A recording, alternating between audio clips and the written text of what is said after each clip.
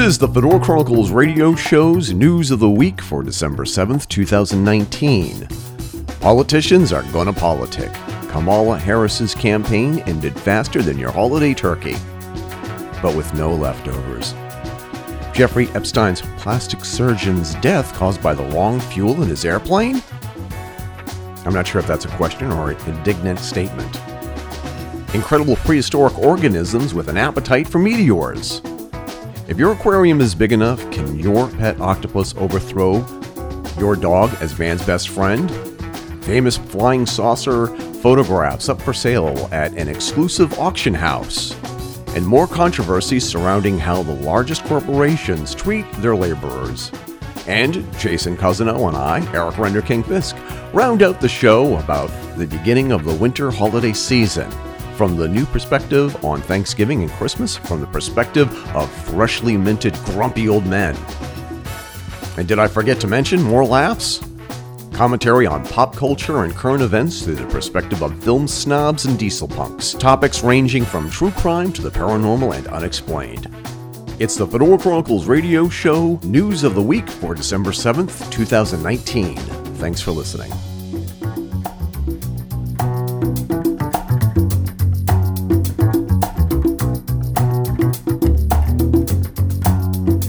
So wow, what a week! What a crazy 2 weeks. The past 2 weeks. Oh really? Freaking insane! What's going on, dude? This is the pre-show banter that everybody loves more than the actual show. It seems sometimes. No, I mean the thing is that we didn't do a show last week because of my work schedule, and it was Thanksgiving. And the thing is that I mean so many people were traveling, and it was just like wow, it would have been nice to like give our fans like a bonus episode to listen to while they're traveling. That would have been nice of us, and God help us. I mean, we actually tried, but because of all the things like with car repairs and work schedule and stuff like that, and getting some new equipment and trying to calibrate it and fix it for the it just didn't happen for it was just like and it's like the old John Lennon quote, life happens when you're making plans to do something else. I know that I'm misquoting that. I know I'm butchering it awful, and people are probably crying and gnashing their teeth and ripping their clothes. No, John Lennon didn't say that.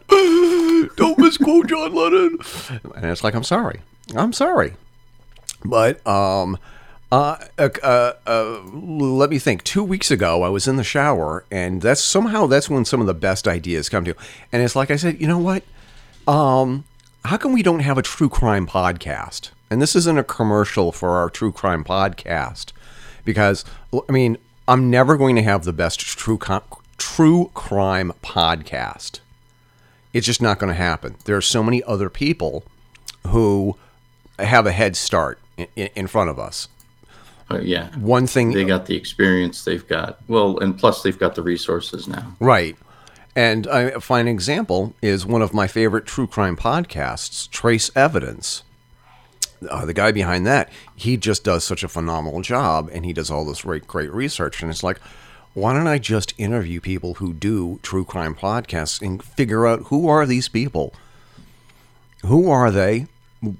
How do they get hooked into true crime? What are their favorite cases? What are the worst cases that they ever covered? What do we mean by the definition of worst? Like, what's the worst podcast? Bad performance? Technical difficulties? What's the worst? As in, like, what's the most heinous case that they ever covered and stuff like that? And we already have 3 interviews under our belt. As soon as I said the Fedora Chronicles is going to do a true crime podcast, people were like all over it, and somebody had actually said, "Hey, it's about time." So,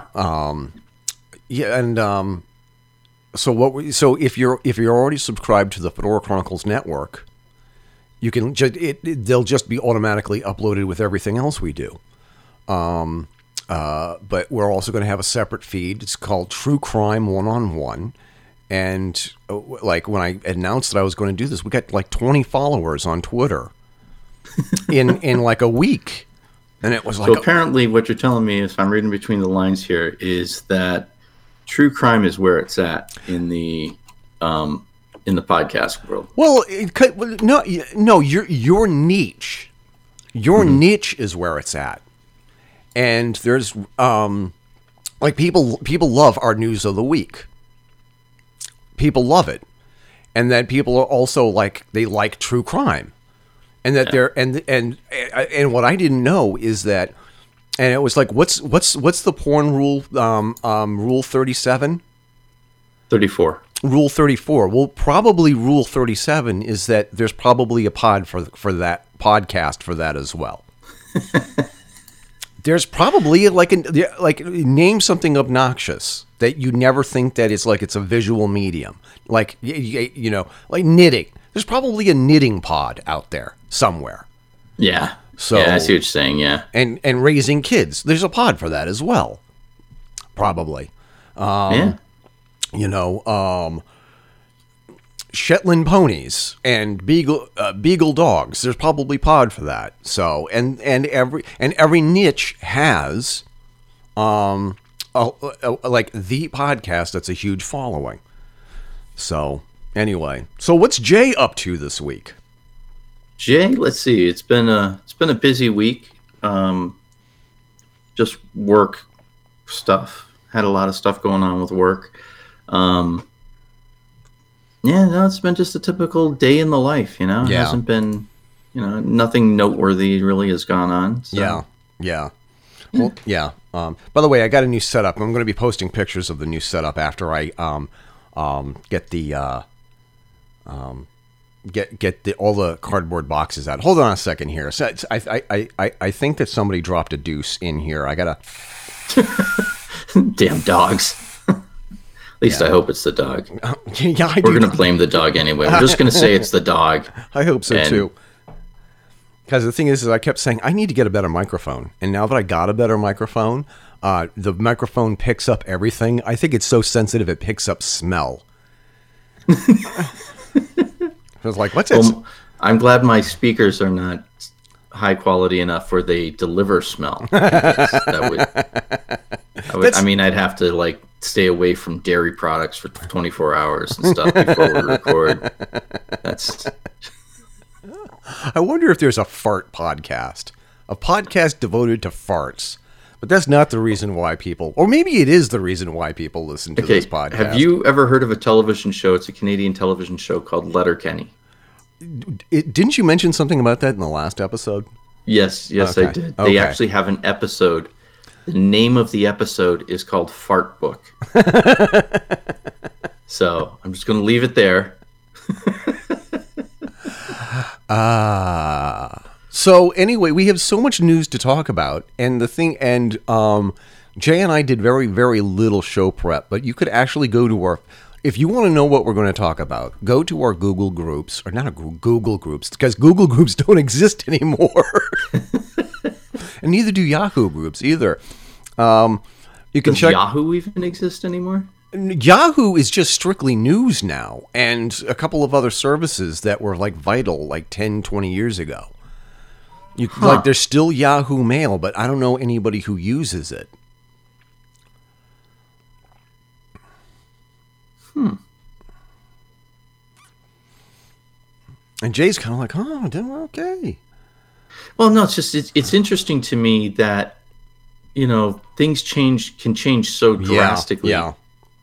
You know, I mean, as someone, I work, the internet's my job, right? So I know that like the technology's constantly changing, and it's amazing how much the technology changes and is transparent to the average user of the internet. You know, most people are not aware that, you know, HTML5 came out however many years ago and all of that. Yeah. But, you know, things like that happen all the time on the back end and people just don't notice. But then like the businesses, Yahoo used to be an ISP for fuck's sake. Yep. And now they're evidently they're an alleged news site now. And I say alleged not because they don't do it. I say that because I never associated them with news, and it kind of makes you wonder what would make them take that leap. Yeah. Well, because the thing is that the Yahoo brand has been just so tarnished and been beaten up by Google and Chrome. Like there was once a time when it's like you used to Yahoo something. Yeah. Like if we did a podcast 10 years ago, or 15 years ago, and we wanted to look something up, you didn't Google it, you Yahoo'd it. Yeah, that's right. And it was just like, and now, and it's funny to kind of go through some of my old web pages that I made 15 years ago. And first of all, look at how HTML and web layout has changed so much. People don't use tables anymore. They use, dynamic divisions and stuff like that. And or divs, and it was and your web page can move and change and fit whatever tool you're using. That was like impossible 10 or 15 years ago, and now it's commonplace now. And it's just, and I was just thinking, and this wasn't the show topic, by the way. It's like this is the end of the 2010s or the 2010s. It's like this decade is unofficially over within like maybe less than 3 weeks. Which reminds me, Google, how much longer do we have until the end of the decade? And just see what it says. You can do that. I don't want to. But it was just like, it's like, what a crazy decade that it's been. And who knew that, 10 years ago, when it was just merely 2010, that this would be where we are at the cusp of 2020. And I still can't call it. I can't call this this decade 2000. I still say 2000 something. Well, I can't say it's 2019. I can't say last year was 2018. I can't say that. I just haven't been able to. I can't. I don't know why. Well, yeah, and I mean we're about to enter the 2020s. Yeah. So it's going to be the 20s again, and we're bringing back jazz and speakeasies, and we're bringing back flapper girls and jazz nightclubs. So yeah, that would be nice, man. I don't think that would be nice. Yeah, but who knows? And we're not even going to speculate what's going to happen, because the thing is that I don't want to play this back 10 years from now, on the dawn of the 2030s, and people saying, "Oh, guys, you guys were so foolish. You should have known what was going to happen." So. Well, I mean, hindsight's kind of like that. It's just kind of nature of the beast, though. Yeah. It's easy to look back and say, "Why didn't they see this coming?" Right. But then you look to the future and you're like, "Oh." Like, the thing is, could anybody have predicted streaming services would be so ubiquitous? Well, no, I don't think so. I mean, and just cell phones, smartphones especially, I don't think anyone could have predicted that, because it's just, I mean, you have a device in your hand that is the sum, has access to the entire internet, which is allegedly the sum knowledge of the entire history of the human race. Right. Including a bunch of fun conspiracy theories. Which is why we're here. Yeah. All right. I don't know if there's is there anything new to cover with Jeffrey Epstein? I did see something the other day. The non-US news sites seem to be the ones that are more on top of it. Yep. Than the US sites. Yep. Where did I see that? Where did I see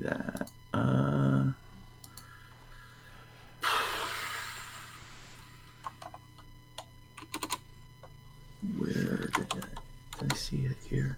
One of the things, while you're looking up that, somebody had posted something and it is a mere conspiracy theory.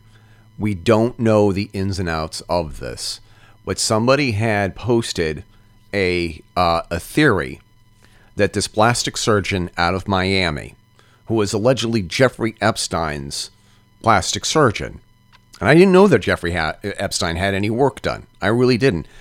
Apparently, he had died in a plane crash not too long ago because they put the wrong fuel in the tank. And somebody had posted a rebuttal to that. There's no way that you can put in the wrong fuel. And as soon as you would taxi towards the runway and you powered up before you took off to make sure the engines were working properly, the engines would have died before then. And if they hadn't died before then, when they did the full throttle power up before the takeoff, they would have noticed right away that there was the wrong fuel. So, and I'm trying to get information that will corroborate that conspiracy theory. But do you want to frickin' why did I say friggin'? Do we want to talk about Prince Andrew at all for a minute? Yeah, I would like to. I don't have any recent news regarding him though. But at the same time, he's largely been getting a pass. Yeah. In regards to the whole Jeffrey Epstein thing. And when I say that, I don't mean his name hasn't been brought up. I mean, especially the U.S. media has been focusing on other things with Epstein. Most noticeably, anything other than Epstein. So I think it bears mentioning anyway.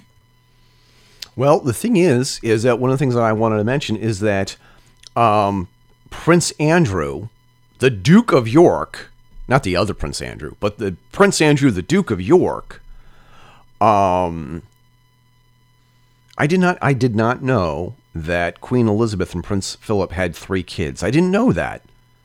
The thing is that Prince Andrew was essentially, quote, fired from his princely duties at Buckingham Palace, and his office within Buckingham Palace had been removed.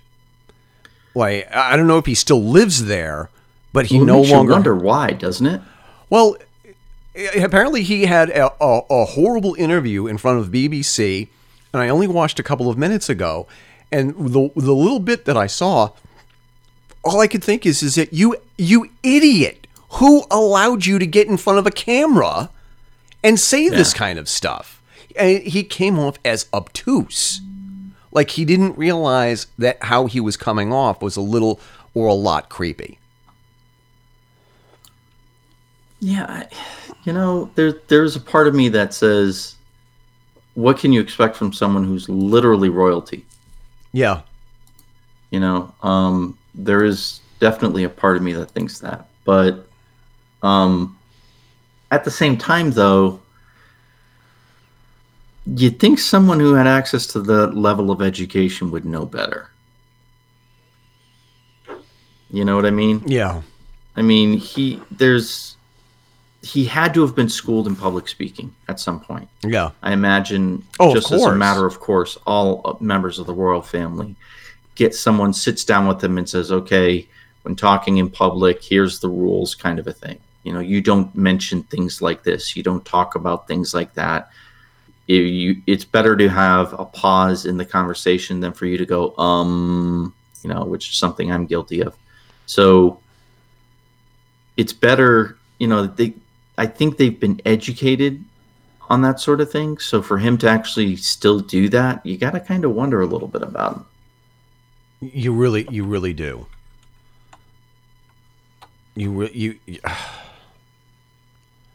would think that somebody had said, here's a list of things that you never do. And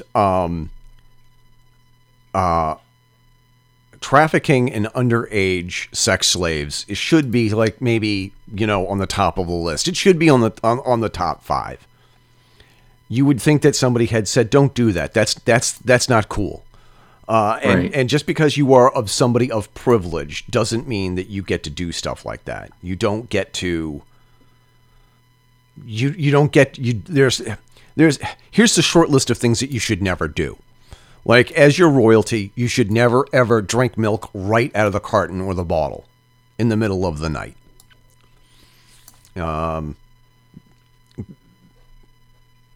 Always have a prepared statement for every occasion. Put the seat down on the toilet when you're done. Don't pick your nose in public. And don't traffic in underage sex slaves. You would think that those would be the things. I would go so far as to separate those two. Don't traffic in slavery and don't traffic in the sex trade. Okay. All right. Both of those just seem like really dehumanizing evil, psychopathic kind of things to do. Yeah, because the thing is that England has not trafficked in slavery in more than a couple of decades or centuries. I'm not sure which. It depends on who you ask. But just to stay on the topic for Prince Andrew for a second, why is it that, like, and we've said this repeatedly, this has been the biggest news story of the decade. And there are a lot of people who have done a lot of amazing work. And a lot of people editors and publishers have been saying, no, you can't do that. You can't publish that about the royal family. Even if it's true or not, no, you can't do that. That's not appropriate. We're not going to sink to that level. Right. And a lot of people had given people like Jeffrey Epstein and people who are in politics are giving them a pass. This is like a sensational story. There have been people who have been sitting on the story about Jeffrey Epstein supplying underage, you can't call them prostitutes, underage sex slaves, period, to the upper echelon, the upper elite. And why is it, this is the thing that kind of kills me, right? Yeah.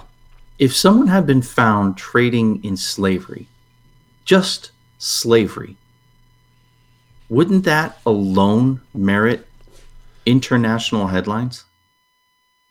Well, it depends on who it is who's doing the... Well, yeah, but that's kind of my point, though, is that it wouldn't...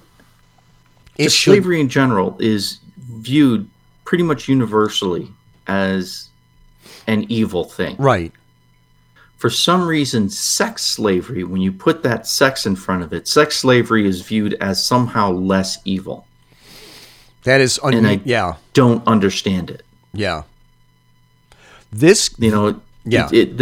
Whenever anyone's talking about Epstein trading in slaves, they always make sure they say sex slave. Right. They have to delineate the difference. So, well, it's only sex slavery, so it's not like rape. Yeah. You know what I mean? Which is just disgusting. Right. To me. Whether they're children or adults is really kind of, well, not irrelevant, but it doesn't make it any less evil. It's when you're talking about someone who has no freedom, that's slavery. When you're talking about someone who has, because you want to use them whenever you want to satisfy your own carnal cravings. Yeah. That's, to me anyway, worse than just slavery. And slavery's pretty fucking evil already as it is. So it boggles my mind that for some reason it seems like if you say that they're sex slaves, then the image is that, they get 3 meals a day, they're well taken care of. It's still slavery. Right. If you're kept on a golden chain, you still have a chain around your neck. Exactly. I don't understand that. It's great. Well, the thing is one of the things, and I'm 3 interviews into this series of episodes for the Fedora Chronicles. And all the people that I had asked, and one of the questions that I ask every other true crime writer or true crime podcaster, what is the appeal of writing a true crime book or doing a true crime podcast? And it's not because people are ghoulish. It's not because people like the gory details. It's because they want to participate in bringing justice to the perpetrators and making sure... We want to feel like... Right. Yeah. Go ahead. And hold on a second. I love that mute button. I can cough all I want and make all these filthy noises and nobody can hear a thing. Here, hold on a second. I'm going to do something else. Did you hear that? Nope, I didn't. No, you didn't, because I had the mute button I think on. The most important part is I didn't smell it either. So we're good. Carry on. One of the reasons why podcasts like this and so many other great podcasts, true crime podcasts out there that are so popular is because we are picking up the slack that real journalists or professional, well-paid journalists within the mainstream media have dropped the ball on. And that there are incredibly talented people And if you go to our Twitter handle, twitter.com/Fedora Chronicle, and you just click followers or following, great podcasters, great true crime podcasters are following me, and I'm following them. And these people are doing amazing work, doing the kind of stories that, quote, real journalists used to do. Yeah. And I'm telling you, and I'm keeping my fingers crossed. This is going to be the next big thing of the next decade, I hope. Where within reason, amateur sleuths are going to be used by law enforcement investigations to get the word out, saying we're looking for so and so that did such and such, and who had done. Now, I wonder how much of that already takes place. Yeah, we're going to talk about that in future episodes, Jay. Okay. We're definitely, because and there are some things that I would love to be able to share right now, but I've not been given permission to do so. There are some things brewing behind the scenes that are simply amazing, and people ought to be really excited about it, even though I'm purposely being vague. But one of the things that a lot of people are covering, and I'm telling you, I promise you, we're not going to spend much more time on this. One of the things that people are actually starting to go after, like the police, publicly calling out the police and asking, well, how come you decided to drop this story? And the UK Guardian has a news item or a news story: London police defends decision to drop Jeffrey Epstein investigation. And I linked to it in our show notes. It's a fascinating story, but it leaves the question, who told them to call off the hounds? If you read between the lines like I did, the insinuation is that somebody told them to call off the hounds, call off the investigation. Just drop it. Don't go any further. That's what I got out of the story. Your mileage may vary. No, I agree with you on that. And that's, well, either that or they got paid. Right. To drop it. Yeah. But I don't know which one bothers me more. I don't know which thought is more disturbing to me. The fact that someone can end an investigation by padding the investigators' pockets, or by just having friends high enough up where they can say, hey, you need to stop this. Yeah, absolutely. And a lot of people are calling the media to task, saying you had this incredible story, except for this one. And except with the exception of this one investigator in Miami. And I'm going to Google this again. I'm not going to Yahoo it. My Miami reporter, and it linked right up here.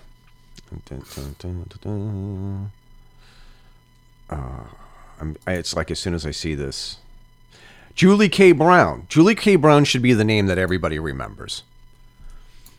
Okay. Julie K. Brown is, she is the Woodward and Bernstein of our generation.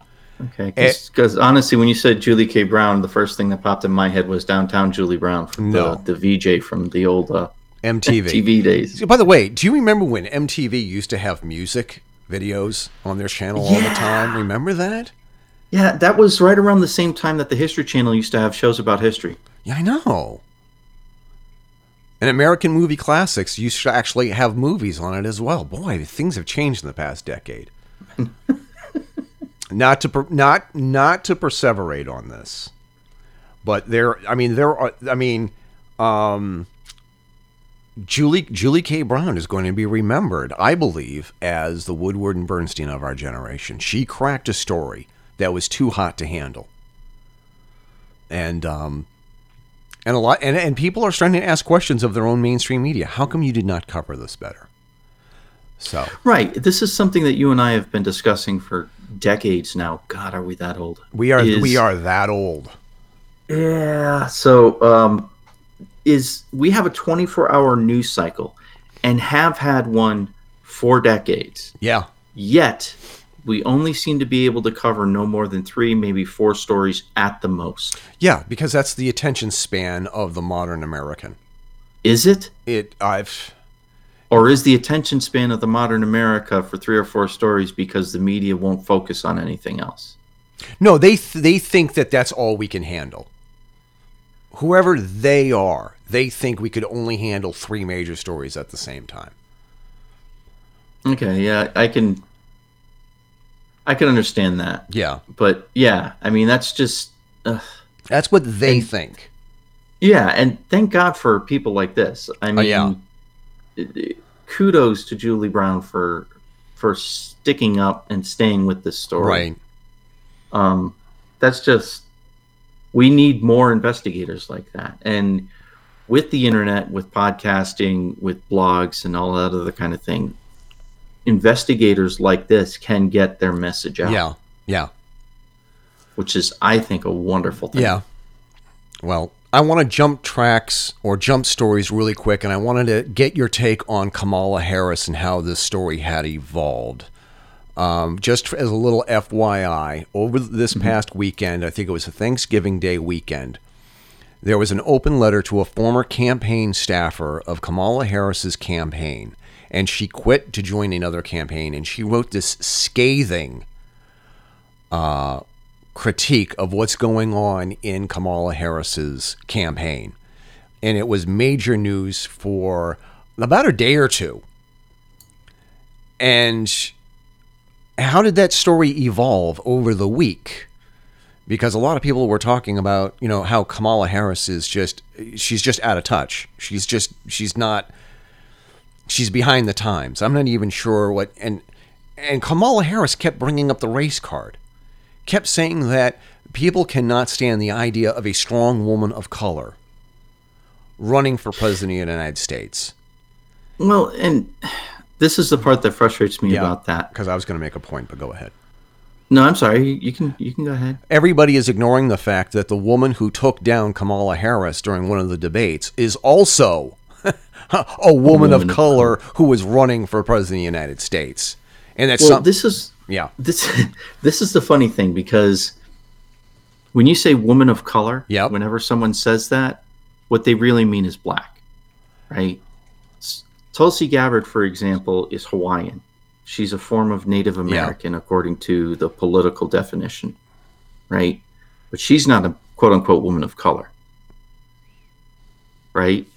People who are Hispanic or Latino, they're not women of color. They are Latina. They are not women of color, right? Yeah. So it's a different code word. Even though there's just as much racism that happens with Native American women, for example, like the absolute travesty that's happening in regards to all of the Native American women that have been disappearing over the past year and a half now, and no one's done fucking shit. Even though there is that racism that still exists, for whatever reason, it's not politically correct to consider them women of color. Well, what the hell should we consider them? Because apparently the Native American thing is not going to help them at all. And Latinas are treated differently too. So is that okay to refer to them as women of color? It's just, so when she says women of color, she really means a black woman. What she really means? No, actually, what I think she really means is that non-white people. But she can't then, because then Tulsi Gabbard is a woman of color. Right. Then Latinas are women of color. Right. So I think, honestly, when she's saying that, she really means black women. Yeah. And, I'm not afraid of a black woman unless she's mad at me. Then again, I'm afraid of white women who are mad at me. You're afraid of all women who are mad at you, especially if they have access to, a frying pan in your own house, Jay. And that's true. That's true. That's true. This is why I don't really use frying pans anymore. But, the divorce was a fun thing. So the truth is that she dropped out because she didn't have enough of an appeal to the electorate to justify them putting their money and votes behind her. That's why she had to drop out. She can use whatever excuse she wants, but the truth is that's why. Well, at least we can assume that. Joe Biden is still doing very well in the polls, and He's probably going to end up with the nod, and I have no fucking reason why. I don't understand that at all. Yeah, we'll talk about... Other than that, he is the Democrat Party's preferred candidate because he's the most moderate of all the people running. We will talk about Joe Biden in a second and why I think that Joe Biden needs to drop out of the race. The thing about Kamala Harris that I thought was really disturbing is that, and this is the only reason why I brought up the race thing, as a, you know, she's blaming everybody else but herself, and by saying that there are no more women of color running in the office, I think that is there's no other women of color running for the office, for the Oval Office, the presidency of the United States. I think that's kind of a slam against Tulsi Gabbard, saying that Tulsi Gabbard is not one of them, and I thought that was cruel and insulting, I wish I could find. At the very least, it's rude. It is rude, and a lot of people are blaming Tulsi Gabbard for Kamala Harris dropping out of the race. Tulsi Gabbard did what politicians do. Politicians politic. Politicians, it's like if you're running for an office, okay, I mean, it's a race, and a race means that there has to be somebody who crosses the finish line first, and politicians are going to politics. Cows are going to moo, cats are going to meow, dogs are going to bark, fish are going to swim, podcasters are going to pod. That's what they do. Snakes are going to slither, birds are going to fly. That's and Tulsi Gabbard's job right now is twofold. Prove to the American people that she's ready to do the job on day one and take down the opposition. And the idea that Tulsi Gabbard said something that was truthful about Kamala Harris's record as the Attorney General or the District Attorney, and she put more people of color behind bars, and calling other people of character, serial predators or whatever she had said. And Tulsi Gabbard just basically reminded everybody of her record, and that was it. She's gone. She's out of the race. And on top, that was the first half of the knockout punch. And I'm going to butcher Kelly Mellenbacher's resignation letter. You look up Kelly Mellenbacher's resignation letter, and it is scathing. It's short, but it's scathing. Okay. Hold on. You're going to have to spell that last name. Okay. There's no way. For those of you who are playing the Fedora Chronicles radio show home version of the game, it's Kelly, Kelly. And if I start sounding like Speak and Smell, smack me upside the head. Did I say Speak and Smell? Speak and Spell. MEHLEM. No, that's an N. Damn, I need my prescriptions updated. BACHER. There we go. Yeah.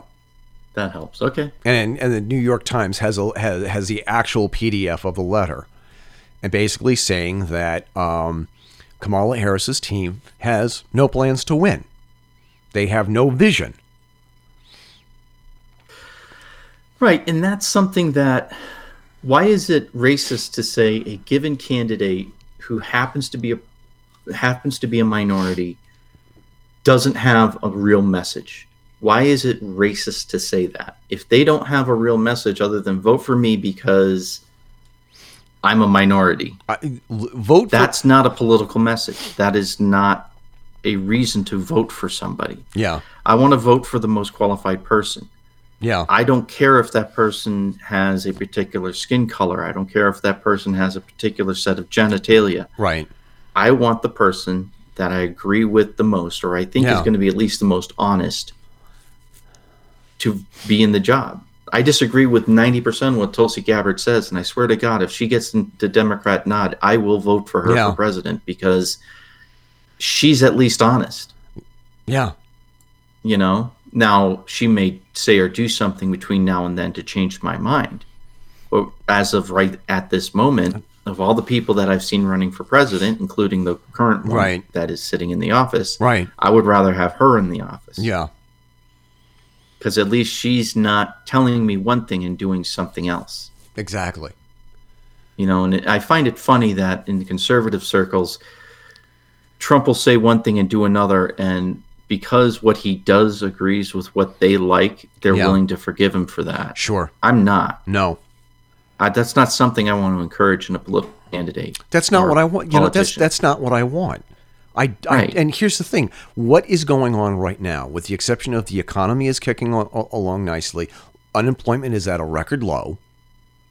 Among all classes. Among all classes. Minorities, among middle, low income, all of it. Right. Yeah. I'm fatigued. I'm worn out. I'm done. I don't want this. I do not want the controversy anymore. And it was like, is Donald Trump being fairly or unfairly prosecuted? Granted, I just want to see how the impeachment hearings play out. If he did something wrong, I want the world to know. But put all the cards on the table, put all the facts on the bulletin board, and I want to see the big picture for myself.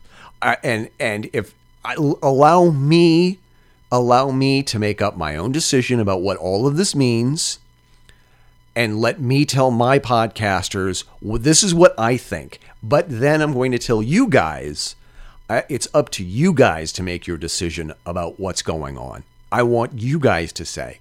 And what I think is coming out. And are we switching topics again? We're switching that. I'm switching topics. We're bouncing all over the place. No, you know, a lot of people are complaining about the Trump, the Inquisition of Donald Trump, the hearings. And people are saying, politicians are wasting their time. Waste all the time you want. I want to know the facts. And if this destroys Joe Biden through his son Hunter, so be it. If this brings down other politicians who have dirty fingers in the Ukraine cookie jar, have at it. If this takes down Mitt Romney because of his family is involved in sweetheart deals with Ukraine, I don't care if it's the Obamas, if it's the Clintons, even if it's I don't care who it is. If it turns out that Tulsi Gabbard's family was getting graft from the Ukraine, that's all stuff we want to know. I want to know. Have at it. I want all the facts out there. And it was and I don't. And here's the thing: I don't want to say any more about the impeachment inquisition until it's done. You know, it's I loathe bringing it up. I genuinely loathe bringing it up because I know that's going to take us down another rabbit hole from another rabbit hole that started us on the first rabbit hole.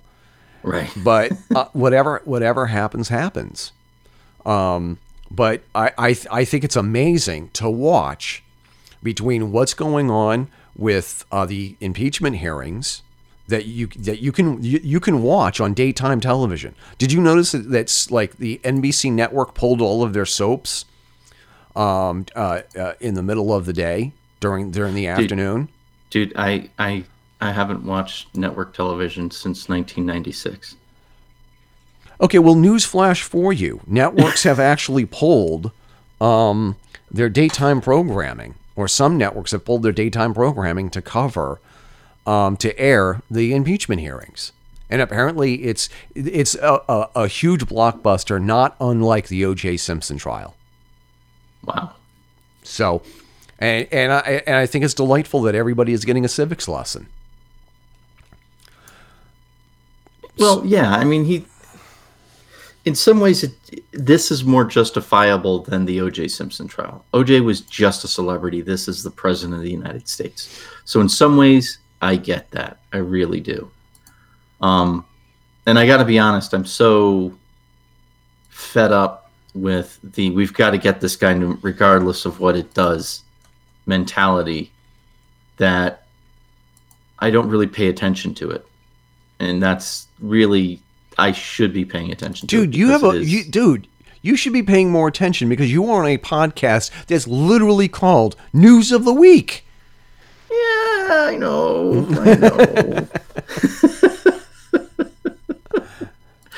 But yeah, no, it's so, I mean, every time I look into it, I find out that they're dismissing certain things because the wrong parenthetical letter is tied to that name, that I just get so fed up with it.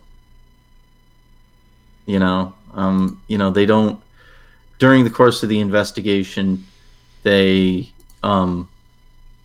didn't want to dig into Hunter Biden. They didn't want to find out what's going on with anything else. And it's just, at that point, you're no longer interested in the investigation. You're just interested in impeaching somebody that you don't like. And that's no longer bipartisan. That's just purely partisan witch hunt.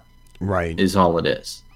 It's you're looking for an excuse at that point. Yeah. Why don't you just hire a fucking assassin and get him killed, or do what Ted Kennedy did when Reagan was president and talk to Russia and see if they can kill him for you. Right. That's just so. That's the worst part of paying attention to politics, is all of this crap. Is seeing how they're willing to turn a blind eye to one thing, and both parties do this. I don't want anyone thinking otherwise. Both parties do this. As I mentioned earlier, on the conservative side, it's okay for Trump to say one thing and do another, because as long as what he's doing agrees with us, we're good. Yeah. No, that's not acceptable to me. I want a candidate who's going to say something that I agree with and then do their best to follow through on that. They're going to say and do. I want that to match, because that speaks to honesty and character. And then it's about time we have people of character in our politics. I don't give a shit if that person of character happens to have darker colored skin than me or not. I don't care if that person of character happens to have different genitalia or not. I don't care about any of that. I care that they're a person of character. That's more important to me. And I think the more people, if we could get more people to care about that and less to care about any of the other markers or check boxes, we would be better off, because we would have choices between better candidates. And then you can start, okay, well, if we've got 17 people who are all people of character, now you can start looking at those other check boxes if that's what you want to do. Exactly. I get so frustrated. Dude, by it's hard. It's hard. It's hard, and it's hard to take a lot of this seriously. It really is. Yeah. It's difficult. I know this is not. Look, picking a president is not easy. It's not easy when you have. How many people is it now that Deval? I don't think Deval Patrick is running anymore. I think he was running for president. I think it's like he's. Cue the music. I'm going to consult the Oracle of Google. Okay.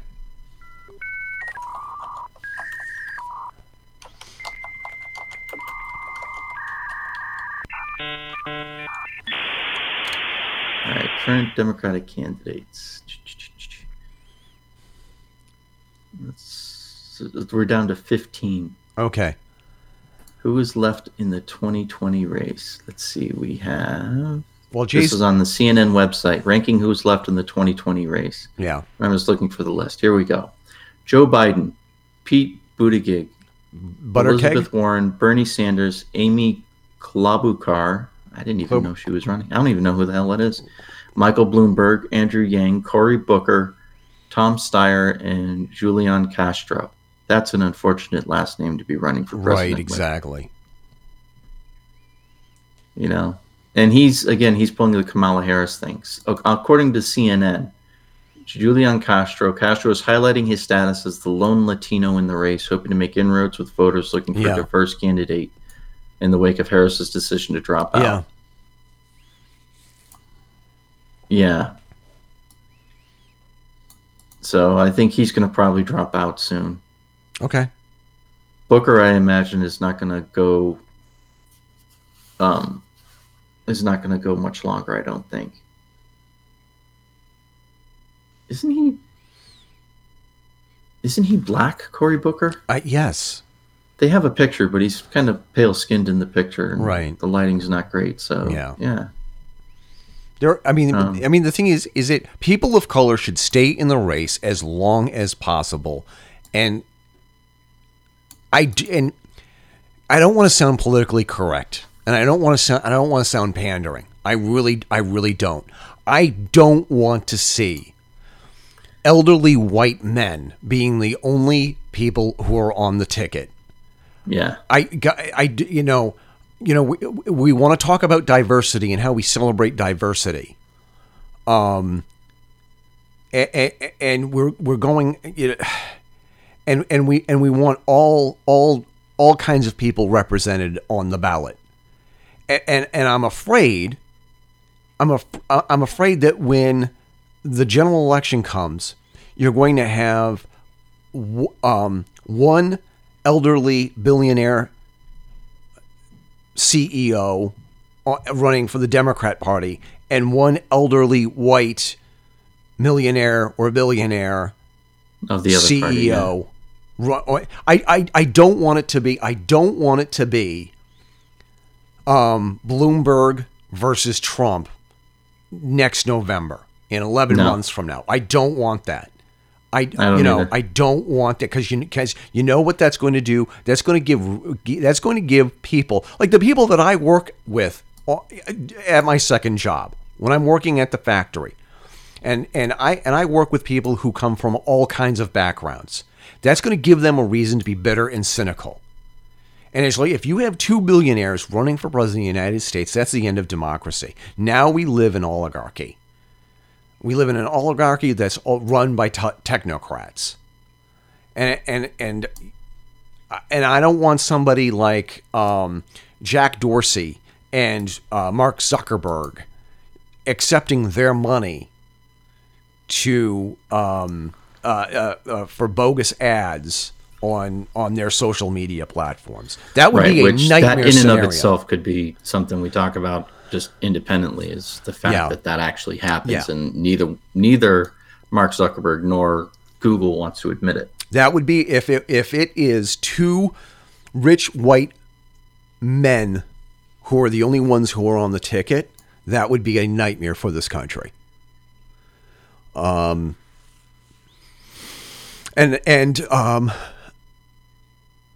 And I think that the notion that these guys also switched parties because they're pandering to a specific base is that's a legitimate criticism.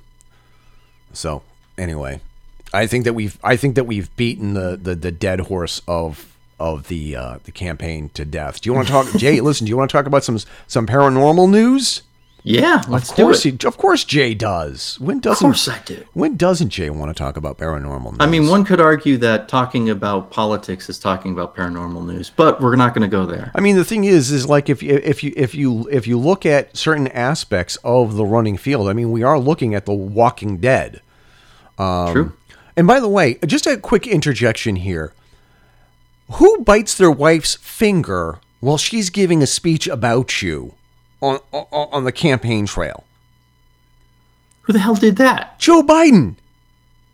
Creepy Uncle Joe. Why did I not guess? Creepy Uncle Joe, while his wife is saying, "This is a great man. You should vote for him. He's a wonderful man. I've been married to him for I don't know how many years." And there's a picture of him biting her finger while she's talking. Because her hand got too close and he bit her. And I'm biting somebody who's giving a speech about you, even if it's playful, you're done. Your political career is over. Okay? If a dog did that, we'd give him a rabies test and we'd be talking to the veterinarian about maybe it's a good time to put the old dog down. Yeah, I Creepy Joe. Anyway, let's go to paranormal. Paranormal news of the week. There's a lot of stuff out here. This is my favorite one. And this is reported by Vice.com. Take it with a grain of salt. Scientists fed an ancient Earth organism space materials and it started, quote, dancing. So, and a lot of people are saying, doesn't this sound like little Shop of Horrors? And again, I'm gonna read a little bit more from this article from Maddie Bender. What a great name, Maddie Bender. Maddie, if you're listening, you got cool parents. Scientists fed an ancient Earth organism space metals. It started dancing. Extremophiles are models for early life on Earth, and we just discovered that one particular thrives on a material from off-world, meaning that they like to gobble up meteors and asteroids. Scientists have discovered that a single-celled organism, a descendant of some of the earliest living creatures on Earth, is able to colonize a meteorite, growing and synthesizing nutrients. Their experiments, published on Monday in the Journal of Scientific Reports, gave us a way to look for the signatures of past life on other planets. This is where my heart started to beat out of my chest. This process is very enigmatic and exciting.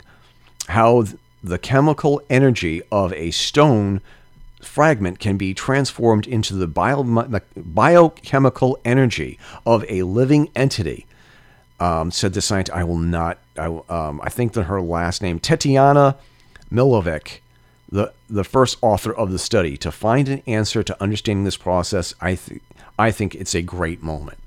So the idea that early organisms here on Earth were gobbling up little bits and pieces of meteor fragments, and that might be where a lot of that might be how life here on Earth got started. Maybe that's how life gets started in other parts of. Well, hold on. If they're eating something, that's life, because things that are not alive don't eat. Okay. So, but maybe bonding with those things created life. But have you heard that someone, I'm trying to remember who the hell it was, there was some scientist, marine biologist somewhere, said that they think that octopus and squids are the result of bacteria from an asteroid bonding with the marine life. And that's why we have octopus and squid, because they're unlike any other life form on Earth. Who the hell said that?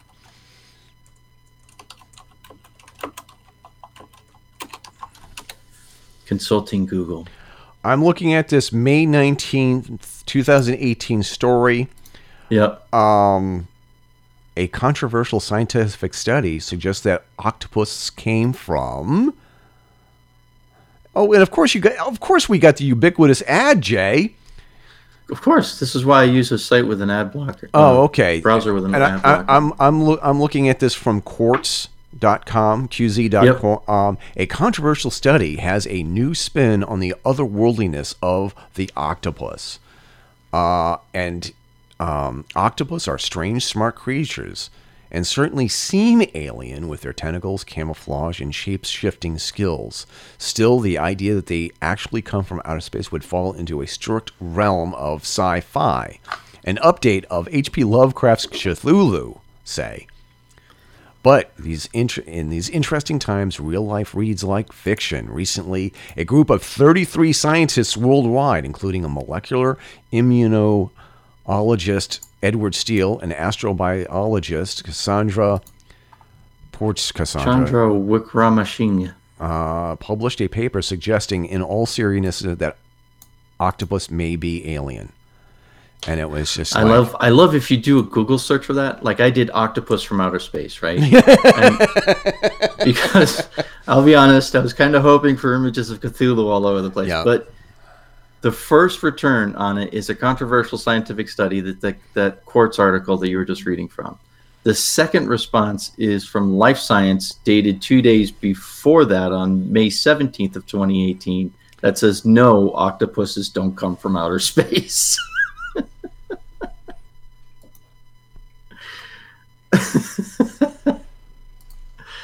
You know, Jay, I think it's funny. Jay, I have to do this. Mm-hmm. Octopus from space. Octopus from space. A strange, weary traveler from the planet Cthulhu comes to Earth to colonize our oceans.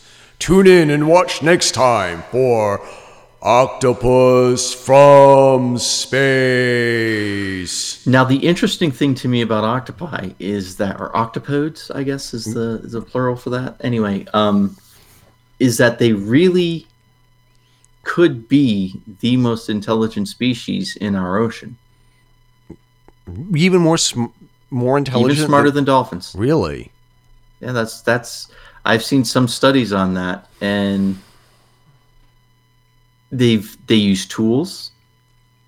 They have ways of communicating. Now, squid are considered to be more intelligent than octopi, but they use tools. They have a means of communicating with each other. They apparently are able to transfer information from one to another.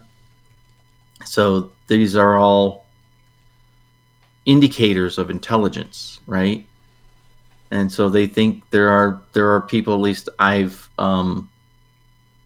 from what I've read anyway, that octopi and squids may very well be the most intelligent beings in the ocean. You know, it's funny because as while you're reading this, I just did a quick search, and I actually went to mn.com, and I looked up, does an octopus make a good pet? And apparently they are very fussy, and they are you have to work really hard to keep them as pets. It's not something that you can't just put them in a tank and just let them be. You have to do constant water changes, and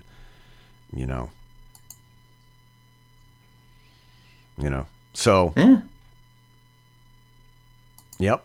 And apparently they are as long as you can keep them healthy and keep them well fed and occupied. They're divas. They need a lot of attention, but you can have a great. I mean, apparently and I'm just scrolling down this page that I looked up. Having a pet octopus, apparently, if you do it right, they can be just as good or better than a dog.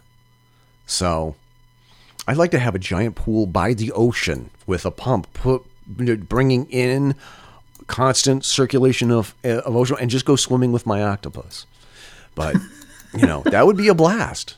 That's not the reason why people tune in for News of the Week, Jay. No, it isn't. People do not want to hear about my crazy fantasies if I ever became a billionaire. Well, I find it interesting, but that's why we hang out on your porch at all hours of the night. Except playing your saxophone.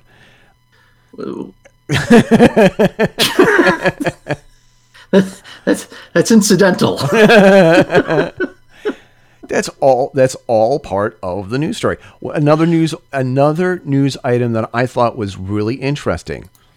Ufologist Bill Myers' UFO images are up for sale at Sotheby's.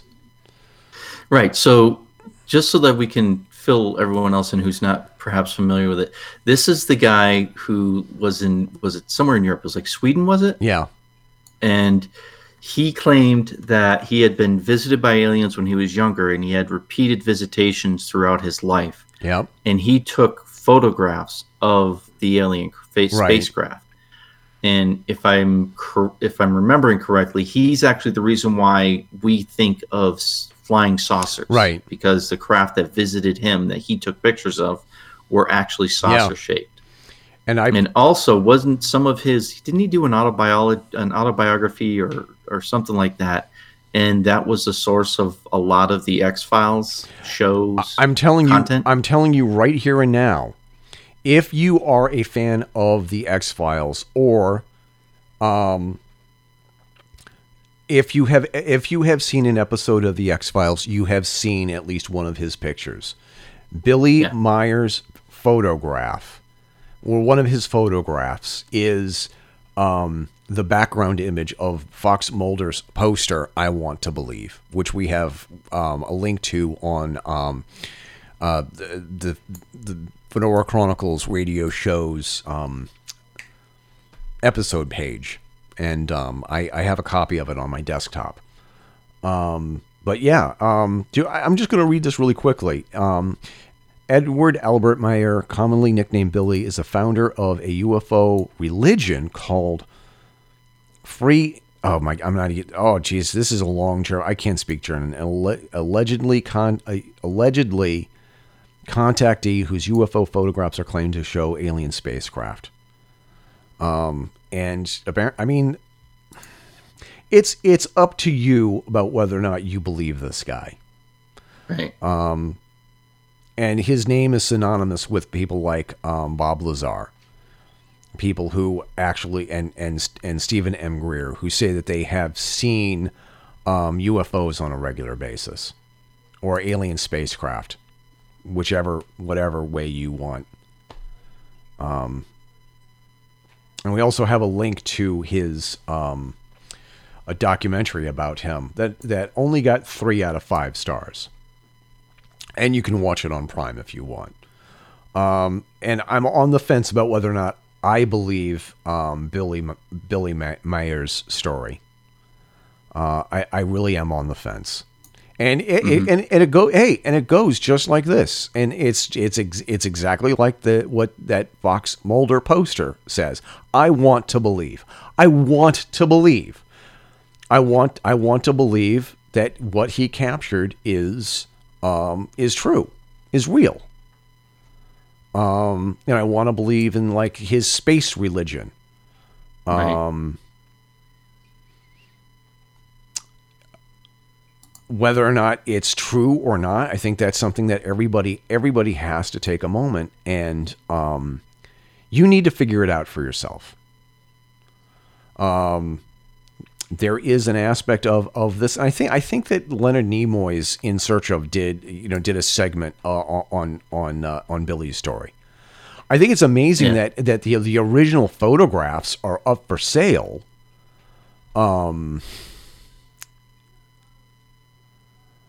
At Sotheby's. I mean, the thing is that the original photographs, the faded photographs. And it's pronounced Sotheby's, by the way. Oh, excuse me. Oh, well, let me skip to the pantry and see if I can find myself a cup of Earl Grey tea, shall we? No, please. And after we're finished recording this episode, I'll pop the cork on the Tarringers. Is that okay? Can we do that too? I know that you're making fun of my horrible pronunciation of common words, Jay. Yes, I am. I think that these are important artifacts. I think that these are important artifacts to talk about, and they are a part of American pop culture. And it's fun to debate about their authenticity. I mean, they're obviously pictures of something flying through the air, flying through the sky. Are they hubcaps or are they actual alien spacecraft? I don't know. I want you to look at these pictures and I want you to tell me what you think they are. And be done with it. Yeah, I mean, now it's possible that he's a hoaxer? Oh, absolutely. If he is, you got to give him some credit for just being so fucking dedicated. Yeah. Because, damn. I mean, the only thing I've been as committed to over my lifetime is my use of the bathroom. So, I mean, you got to respect that. He really doubled and tripled down on that, didn't he? He did. Yeah. He did. Yeah. I mean, it's impressive. Yeah. One of, or I'm not sure if these two stories are intertwined or intermingled right here. We also linked to an update on the 12,000-year-old massive ancient tunnels from Scotland to Turkey, and I saw that. And it was just, now I want to be clear on this. The artwork that goes with the knowledgetime.net story, okay, that's a conceptual art that somebody attached to this article to make it clickbait. I think that the pictures associated with this article are far more interesting. And it gets back to something that we've said over and over again. The more that we progress, and the more that we develop every square inch of the world, the more that we find these strange, unexplainable underground tunnels and strange pyramids that rival the ones found in Egypt. I'm just going to read a couple of sentences or a paragraph or two from this, from knowledgetime.net. Updates on the 12,000-year-old massive ancient tunnels from Scotland to Turkey. And that's quite an undertaking, if it's real. Keep in mind, if it's real. A 12,000-year-old underground tunnel network linking Turkey to Scotland has been discovered by German archaeologist Heinrich Kusch. Later on, Kusch wrote a book in relation to this discovery entitled The Secrets of the Underground to the Ancient World. I'd love to get this guy on our podcast. As a matter of fact, numerous tunnels like this have been discovered all over Europe. Most of them date as far as the Neolithic age.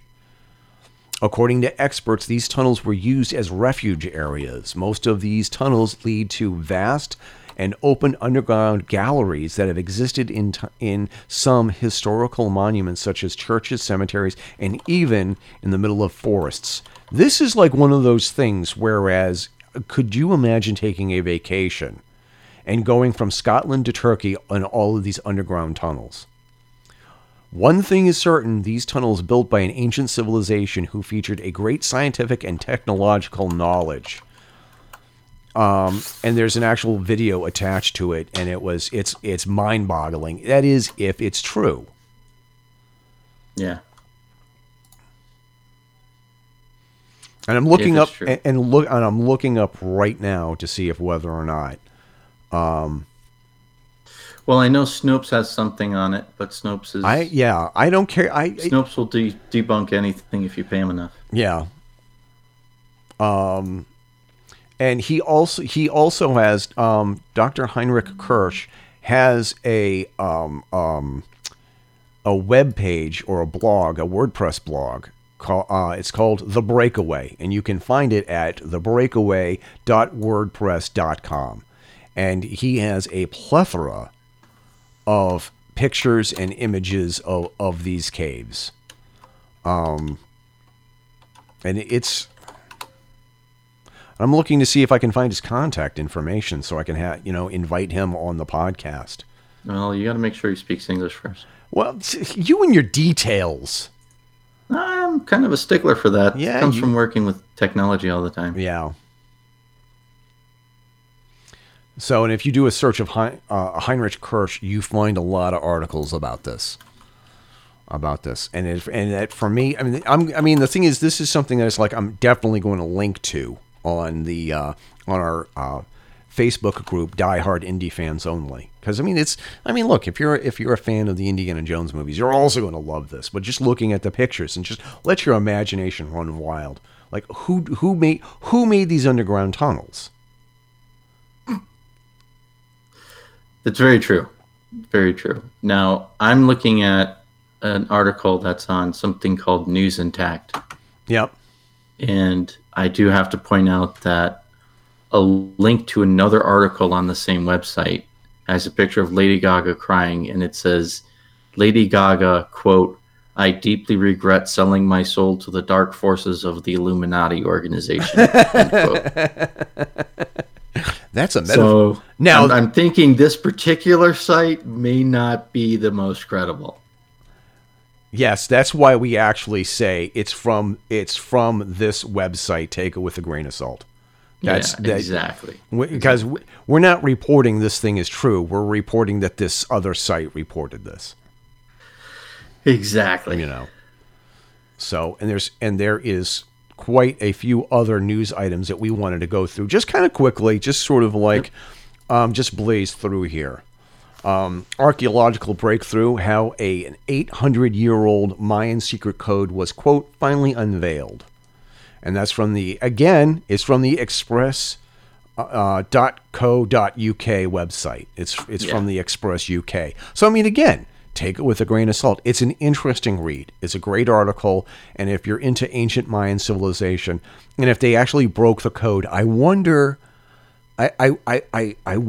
what it actually says. What does the codec actually say? As a matter of fact, I think I have a translation. Hold on a second here. I'm actually consulting my cell phone here. The translation is, honey, it's me. I'm running late. Could you just swing by the store before I get home? Please pick up milk, eggs, toilet paper, butter, beef, and something for the sacrifice next Tuesday. Love. What have I told you about reading the last part online? I mean, dude, come on. No, that was a text from my wife. I'm just telling you, we're not supposed to talk about the Thursday night sacrifice meeting. That's just not, it's not cool. And by the way, how did you get the candle wax out of your ceremonial robes? Well, you freeze them, see, and you got to let them sit in the freezer for a while, and then it's a lot easier to peel them off. You realize right now there's some guy driving somewhere who's going, I fucking knew it! I knew Eric and Jason were cultists! I knew it!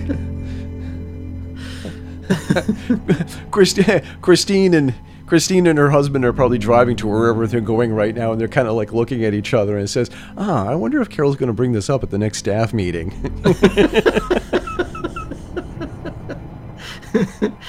At some point in the back of their minds they're going, are they joking? It sounds like they're joking, but could that be a cover? Eric and Jay use the podcast to spread secret messages to their fellow cultists. So, there's two things I wanted to end the podcast talking about a couple of things real quick. I don't know if you have time. Sure. Okay. I got a few minutes. You got a few minutes. So two of the news items that we had put up on the news of the week page, and I'm trying to get to it as fast as I can, but because I'm streaming audio back and forth to you, and we live here in New Hampshire, where we're even lucky that we have the Phillips screwdriver and air conditioning during the summer, because we are so far behind the times here. We had published a couple of articles that were critical of Walmart. Mm-hmm. And one of the items that I was fascinated by some of the backlash to this is, first of all, Walmart facing backlash for offering employees discounts instead of holiday pay.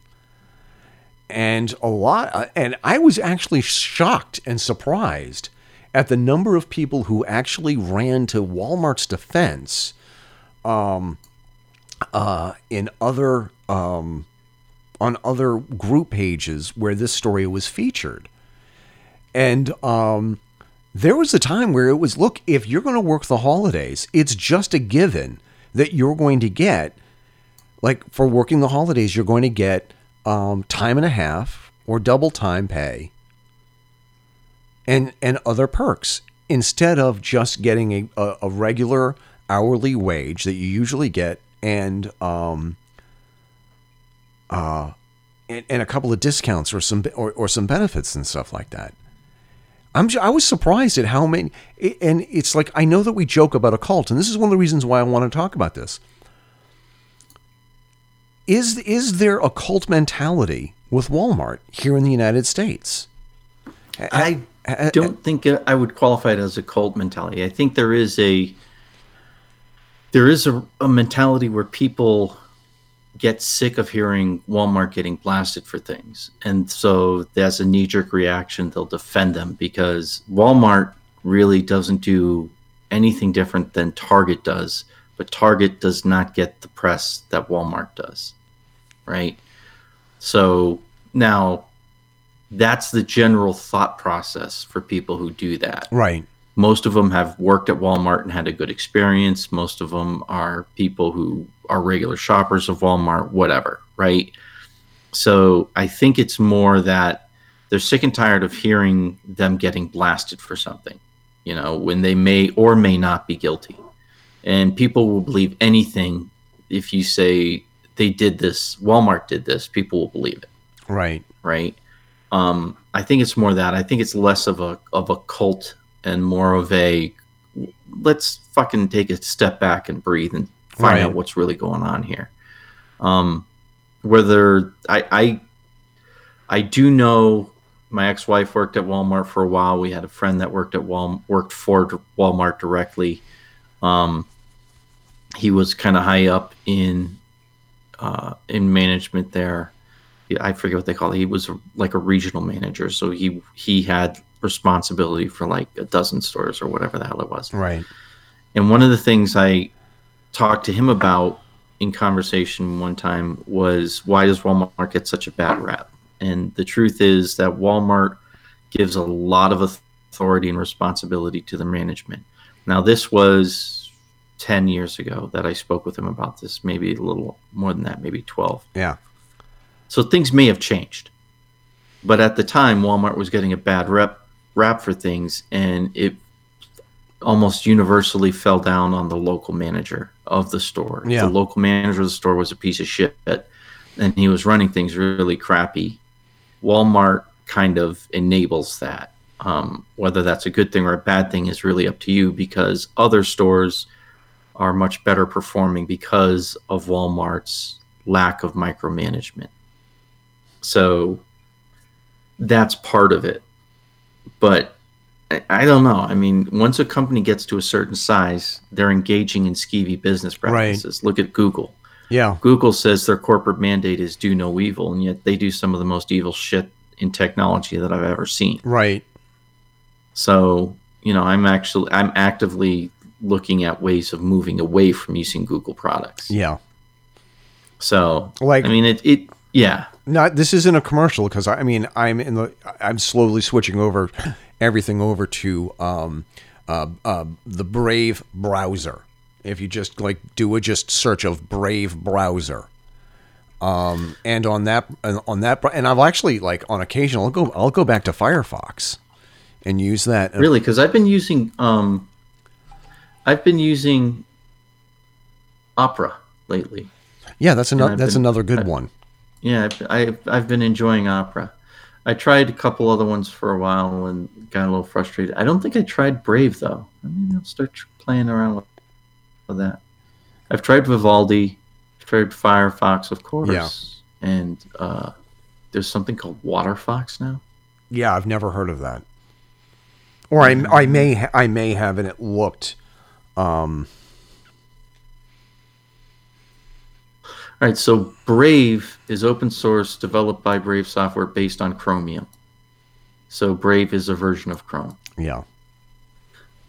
Opera maybe too. I don't really know. So, but I mean, I think that what I wanted to come out and say and come down on is that the problems that people complain about what's going on at Walmart. The problems that people complain about with Walmart, it's not just Walmart.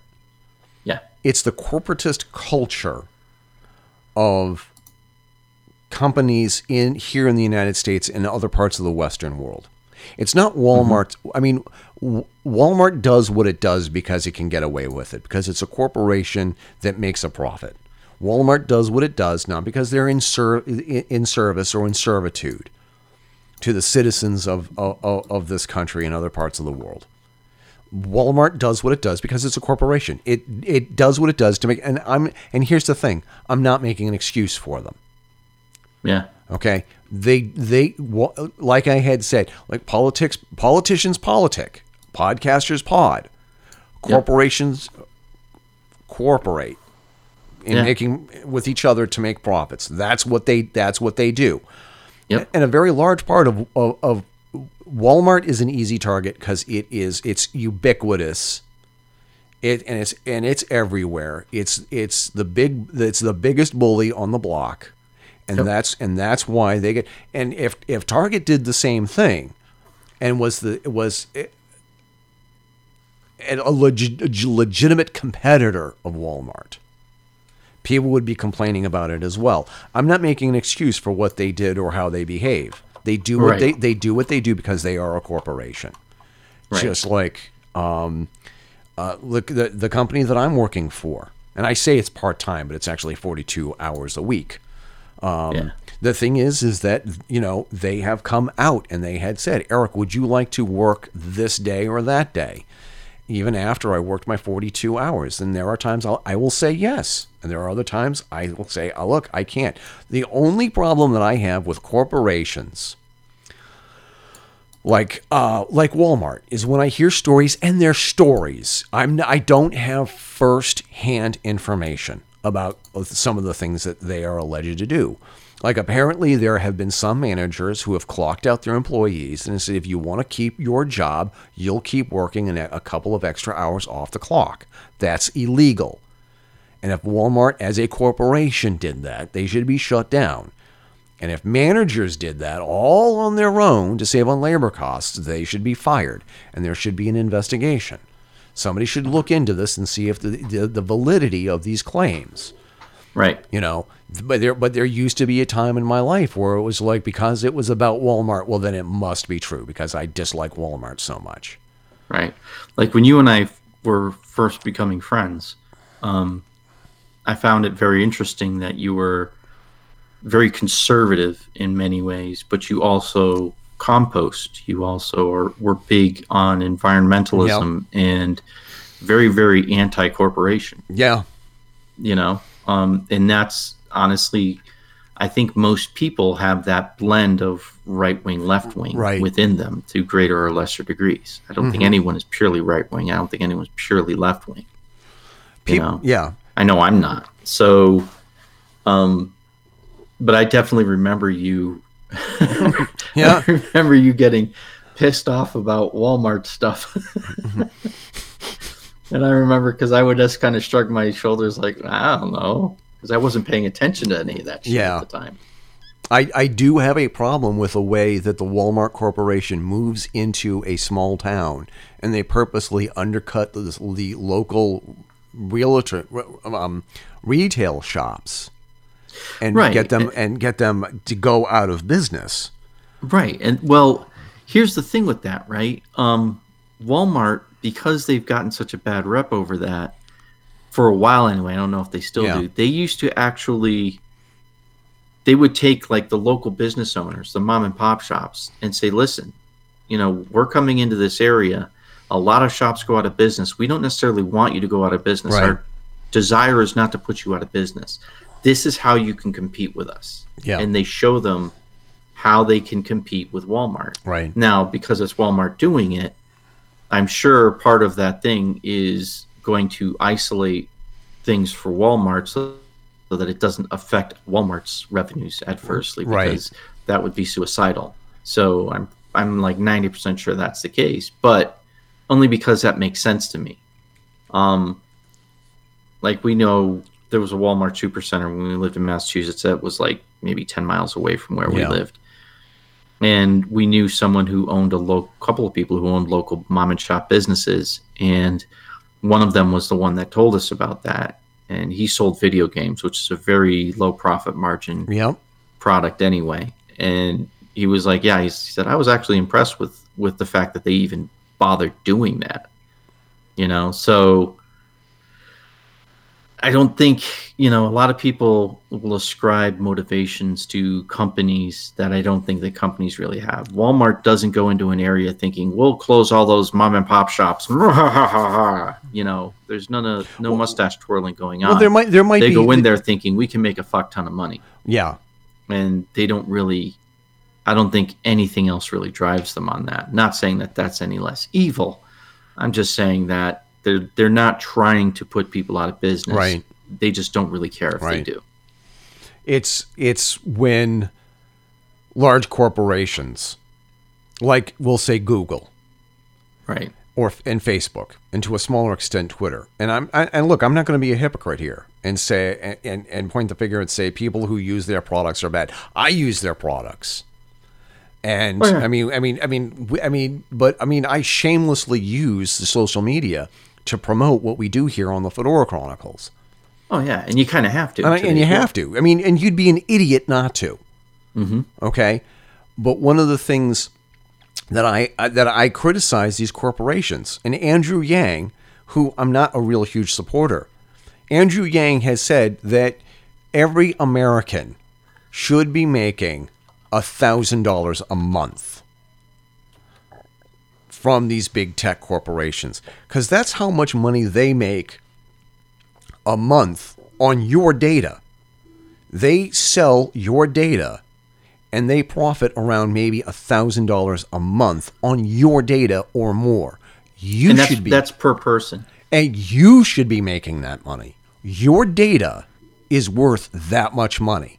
And here's the problem with that, though. If they paid us that money, they would not exist. Oh, yeah. We're using their services for free. They have to make money because that shit's expensive to run. Facebook is incredibly expensive to run. Sure it is. Google is incredibly expensive to run. So if they're not charging us for it, people are like, well, they charge people for ads. They can't charge enough money for those ads in order to pay for what they're doing. Right. They have multiple revenue streams. That's just the way that works. And you would think someone who is credited as being an entrepreneur would really understand that. But apparently not. Well, yeah, but at the same time, I say that if they're making that much money off of our data, you know, I want a cut of that. If they're making a profit, and that's just, I mean, look, that's just a natural way of looking at it. If that's what they're making off of my data, then I want my share. And you're getting your share. This is the other thing too, because you're getting your share. If every time you go to google.com and you do a search and they have not charged you for that, you're getting your share of that data, of their profits from that data. But I want more. Well, that's exactly it. That's really what it boils down to, right? I want more of my share. I want to see it in dollars, Jay. Yeah, I get it, but at the same time, if you're not putting in the risk, that company's putting in a lot of risk. They're developing new technologies and all that other kind of stuff. Now, I don't necessarily like Google. Right. Google, Twitter, Facebook, they've all got enough lawmakers in their pockets that there will never be another Google or Facebook or Twitter. They won't allow They are running, they have helped write regulations and laws that will prevent another person from unseating them from where they are. Google has a virtual monopoly in search engines, and they're perfectly fine with there being 35 other search engines out there who collectively share 3 to 5% of the market, depending on what you're looking at, because they control the other 95 to 97% of the market. Yeah. The vast majority of people worldwide are Googling and using Google for their search engine, not DuckDuckGo, not any other search engine out there. Right. The vast majority are. That's where they're getting all of that data that they can sell. The fact that you can do that and get results is when you get that, which is why when you put in a search and you can't find what you're looking for on Google, that's what I get pissed off at. Right. If you're going to use my search data and data that you've accumulated about me and sell it and make money, then damn it, you better give me what I'm fucking looking for when I look for it. Exactly. Don't you modulate my searches. Don't you change your algorithms up so that, you know, given political candidates, all of the negative shit's going to appear before all of the positive shit. Right. I don't want that to happen. You know, if that's how you're making money off of me, that's what I want in return from you. That's exact. Yeah. And where I think that they really get into trouble is when they are caught censoring search results. And I know that we've beaten this to death when you could not find one of my articles, one of the most popular articles that I had ever written, one of the most downloaded episodes of the Fedora Chronicles, you could not find via Google search. That's when they have crossed the line. When they start censoring search results, when they started censoring or throttling down search results for Tulsi Gabbard. Say whatever you want about Tulsi Gabbard. Tulsi Gabbard is a candidate for the presidency of the United States. And when they saw that she was getting too popular in search engine requests, they throttled down. Right. And in doing so, again, kind of beating a dead horse because we brought this up at the time, in doing so, they proved that they can change their algorithm however they want to produce the results they desire. On a whim. Yep. On a whim. And they can do it in real time. Yeah. They proved that. That's what we know from that. And that's dangerous. Exactly. And the whole notion of somebody like Jack Dorsey deplatforming people from Twitter because that person has unpopular opinions. Yeah. And it was like, oh, you're giving racists a platform. Yeah, unfortunately, you can't pick and choose when you get to be a public utility in a private corporation at a whim. You're either one or the other. You can't be both, and you're one or the other when it suits you. That bothers you. And that gets back to what it is that we started to say at the beginning of the show. We're starting to see a paradigm shift moving where people who understand you're never going to be the biggest podcaster in blank unless blank has to be something exceptionally specialized. Yeah, very niched. Very niched. You're never, unless you pick something really obscure, you're never going to have the best podcast or website or Instagram site dedicated. I mean, a perfect example, James Bond. If you're going to start out right now, you are never going to have the best and the biggest James Bond podcast because there are other people like Joe Darlington who has a head start. I don't think that if I were to start tomorrow, I could ever have a James Bond podcast and website that could rival being James Bond. Right. That ship has sailed, and Joe Darlington is one of the captains. Instead of just competing with Joe Darlington, I'm just going to enjoy what he does. Right. And encourage him. And if I can, send him a couple of dollars or something like that. But one of the best parts of all of this is that people are starting to, and this is how I'm going to bookend this episode before I let you go. Podcasters and webmasters and bloggers are picking up the slack from the mainstream media. The slack that they've dropped. And people who are passionate about certain news items, like if you're interested in what's going on in local politics, and you don't think that your local media is doing a good job, well, you know what? Why don't you be a hero when you pick up a keyboard and you do what you think they should be doing, right? Instead of especially locally. Oh, especially locally. Especially locally, if you think they're doing such a horrible job. And you have spare time, you do it.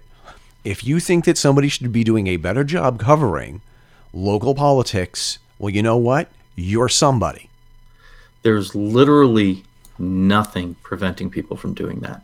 Literally nothing. Everyone has an internet connection or a smartphone. Yeah. You can literally write a blog from your smartphone, including pictures, write it, edit it, do everything you need to do from your smartphone. Yeah. Everyone in the United States has that ability. There is a group on, and this is not I just joined this group.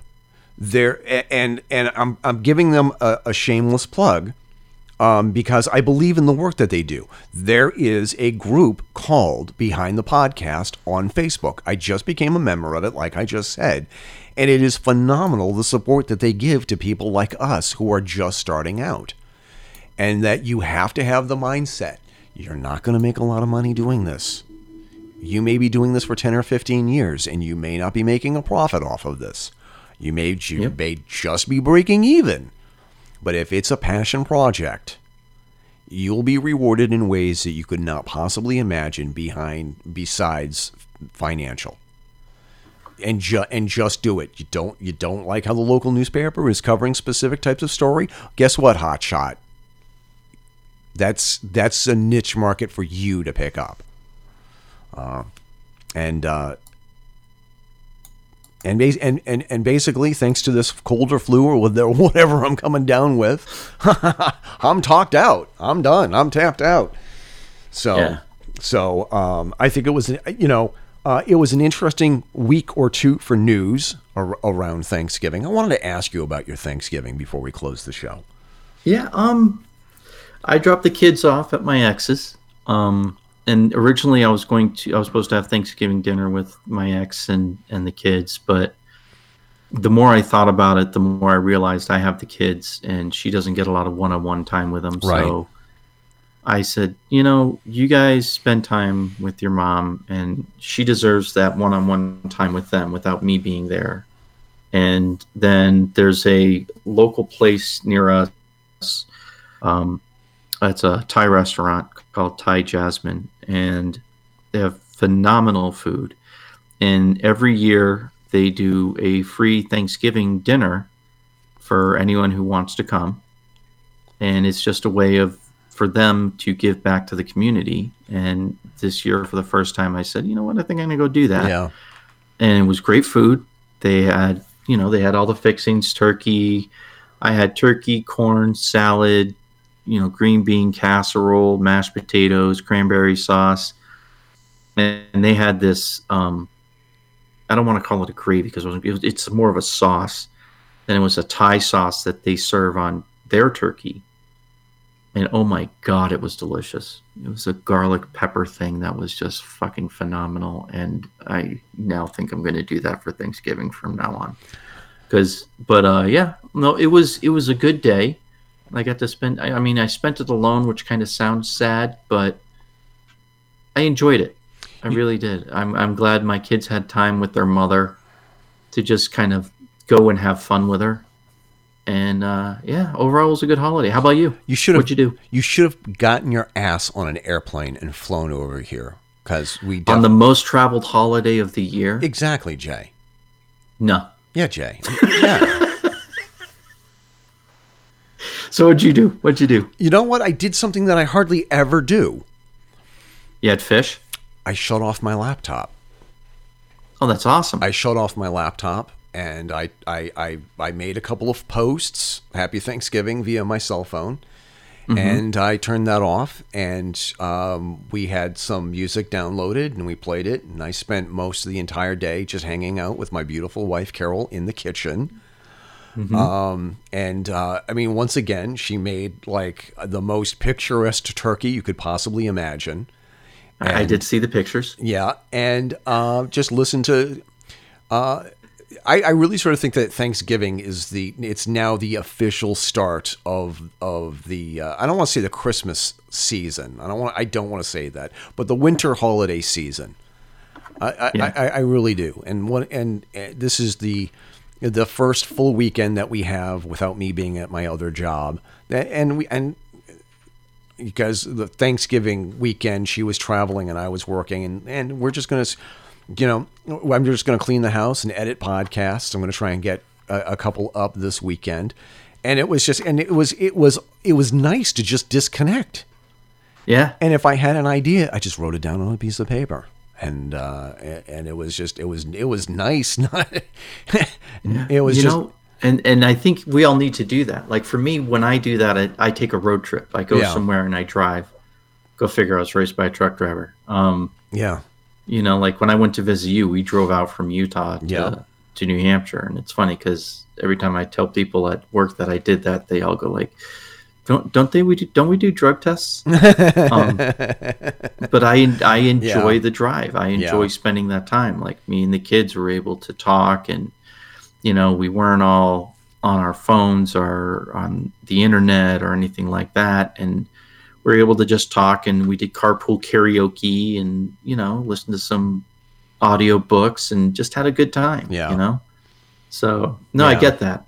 That's the way I unplug is in the car. But right. I think everyone needs to, at least, like, I would say at least once a year, need to unplug for at least 24 hours and recharge the batteries, so to speak. Yeah. Some people need to do it, I think, more often than others. Some people need to unplug for longer time periods than others, but it all depends on the individual. I got to the point where I have to disconnect everything, because when I get sick of it, then I'm not effective anymore. I'm not doing a good job at whatever it is that I'm trying to do, because it's just been on too long.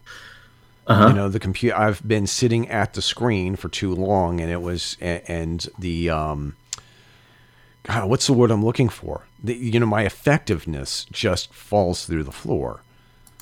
It, with the kind of work that I want to do, I kind of for me to be fully connected to doing it, I have to disconnect for a while and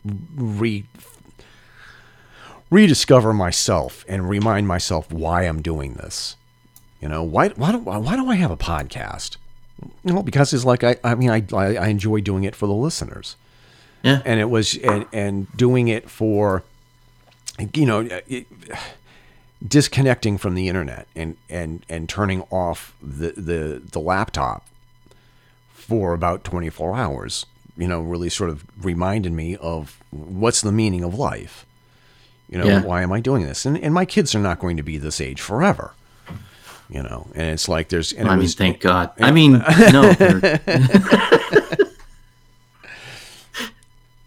They're not going to be this age forever. And just enjoying the fact that they are people. Yeah. And that they are... And it's funny to say, oh, yeah, no kidding, they're people. But they are individuals. And I like getting to know those individuals. Yeah. And I think people forget that, when you say things like that, getting to know the people that my kids have become. Yeah. A lot of people forget that that's a two-way street. They're also learning who you are as a person, not as the mythological figure known as dad. Yeah. When we're younger, all of us look at our parents as almost otherworldly beings. Right. But then as we get older and we get to know them as people, sometimes you end up not liking your parents. I've been lucky and blessed that I actually really enjoy spending time with my parents. Yep. As individuals, as people. If I knew them and was not related to them, I would enjoy spending time with them. Yeah. Not everyone has that sort of relationship with their parents. Right. So I treasure that, and I think, as we get older and we get to know our kids, that's something, like, I would spend time with my kids if they were not my kids. I would enjoy spending time with them. Yeah. And I think that means I did something right. Right. I fucked if I know what I did. Exactly. But they're good people, and I enjoy speaking with them, with all four of my kids. So yeah. It's something rewarding about spending time with your children like that, and seeing them as the individual people that they are, that you are now unleashing upon the world. Right. May God have mercy on their souls.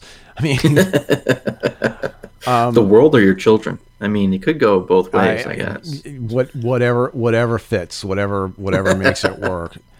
I do think that there's a lot of things that are going on in the world, and we have sort of lost touch with the fact that, look, we're parents, we're human beings, and that there are things that you have to keep an eye on, and you actually have to engage with your kids, and and I'm trying to encourage my sons to do more, be more independent and learn how to do things that they actually would like to learn how to do, and just be a dad, and not try and just be a human being to them, and be their dad, not this mythological Zeus-like character who's watching and judging them and punishing them from up on high Mount Olympus.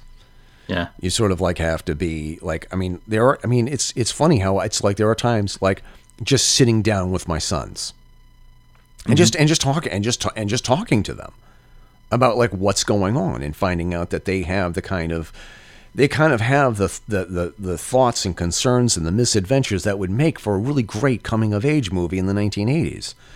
And it was like, what, like this, I mean, this is my kid. This is my kid. This funny teenager with a sense of style and witticism and view out on life that is in part something that that I bestowed upon him, but also at the same time he developed well on his own that I had nothing to do with.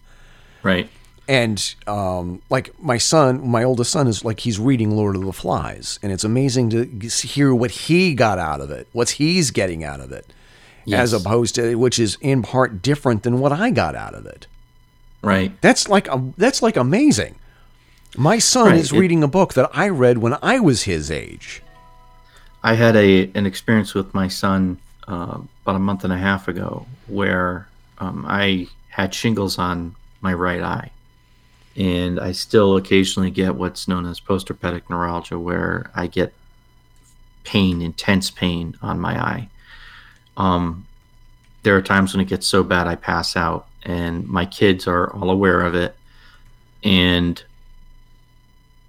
we had some friends over. We were going to play some board games, and we were going to play role-playing games, actually. And it hit me. Yeah. And normally I can feel it coming on, and I just excuse myself. I go in the other room. Yep. And I didn't make it. It hit really hard, really fast, and it didn't get so bad that I passed out. I was just in really, really intense pain. My son picked me up, brought me into my room, and sat with me and helped me through all of that. And it's something I'm really, really, really grateful for. But that's the kind of person that I raised. It fills me with a lot of pride, and if he can handle doing that sort of thing, then he's got a lot of potential with what he could do with his life, right? And that makes me very happy and proud. But it's funny how, as parents, sometimes we take our children for granted, and that's something I've never wanted to do. I've always wanted to appreciate my children for who they are, and not what I expected them to be. Yep. I think it's a difficult thing to do. It's like, as you realize your parents are getting older, like you recently had to deal with the fact that your father died. Yeah. I'm not looking forward to that. I'm really not. Yeah. And it's not going to be easy, but it's a part of life, and we all go through it.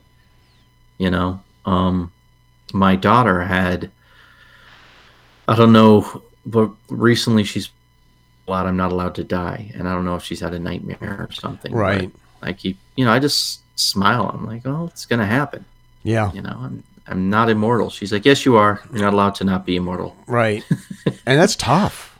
It is. That's tough. And I understand it's coming from a place of love, and I appreciate that. And I know she knows I'm going to die, and I know she's in some ways preparing herself for that. But it's also very endearing to hear her say that, and it's funny because it's become a joke. She and one of my other daughters actually both have said that, you're not allowed to die. Yeah. And they say it kind of matter of factly, like, we have made this decision and this is how life is going to be now. Yeah. But they both know that's not the case. So yeah, it is fascinating to see our children and the people they are becoming. Yeah. My oldest daughter's getting married next year, and she's steadfastly refusing any financial assistance that I try and offer. Yeah. So, joke's on her. She's going to get a bunch of money for me for Christmas. That's going to be in, like, those Visa gift cards. Yeah. Sorry, if she happens to spend it on the wedding, she happens to spend it on the wedding. If she wants to spend it on video games or stuff for her falconry, whatever. Whatever. And it was like, that's just amazing. Whereas other parents would be like, oh, okay, put their wallet back in their pocket, and right. And I get that. I get it. I get that. I understand it from both sides. I understand it from her side. I understand it from the parents. Like, hey, I don't have to spend that money. But it's just rewarding to see your children growing up, especially. It's like, raising children is like shooting an arrow, right? Put the arrow in the bow, you draw it back, you breathe, you put it on target, and then you have to let go. Right. And once you let go, there's going to be things that happen along the way as that arrow goes to the target. There'll be wind, there may be obstacles, there'll be all sorts of things that happen that you have no control over and no way of predicting. Yeah. And as you see it in flight, you're like, ooh, that's going good. I appreciate that. And it's kind of rewarding. And apparently, holy shit, I got to get going. Great. Jay, it was great catching up to you. Yeah, it was nice, man. I'm glad you had a good holiday. I really am. Exactly. Same here. And by the way, next time we talk, we need to talk about The Mandalorian. Oh, fuck yeah, we do. All right. I'll talk to you later. All right. Have a good one. Bye, buddy. You've survived another podcast from the Fedora Chronicles Network. Find out more about us by visiting our homepage, thefedorachronicles.com. You can support the show by visiting our Zazzle page. Exactly 12.5% of every purchase goes to keeping this and other shows on the Fedora Chronicles Network on the air. That's Zazzle.com/Fedora Chronicles. Or you can become a Patreon. Click the link, and for a mere $1 a month, you'll get early access to the podcast, updates on what we're working on, and so much more. Thanks for all your support in advance, and thank you to our listeners who have already contributed. Don't forget to search for the Fedora Chronicles on Facebook, Twitter, and Instagram, where we will be keeping you posted on what's happening. Be sure to join the Fedora Chronicles Radio Show Facebook group, facebook.com/groups/Fedora Chronicles News. On behalf of Jason and myself, this is Eric Render King Fisk signing off. Keep your chins up and your fedoras on.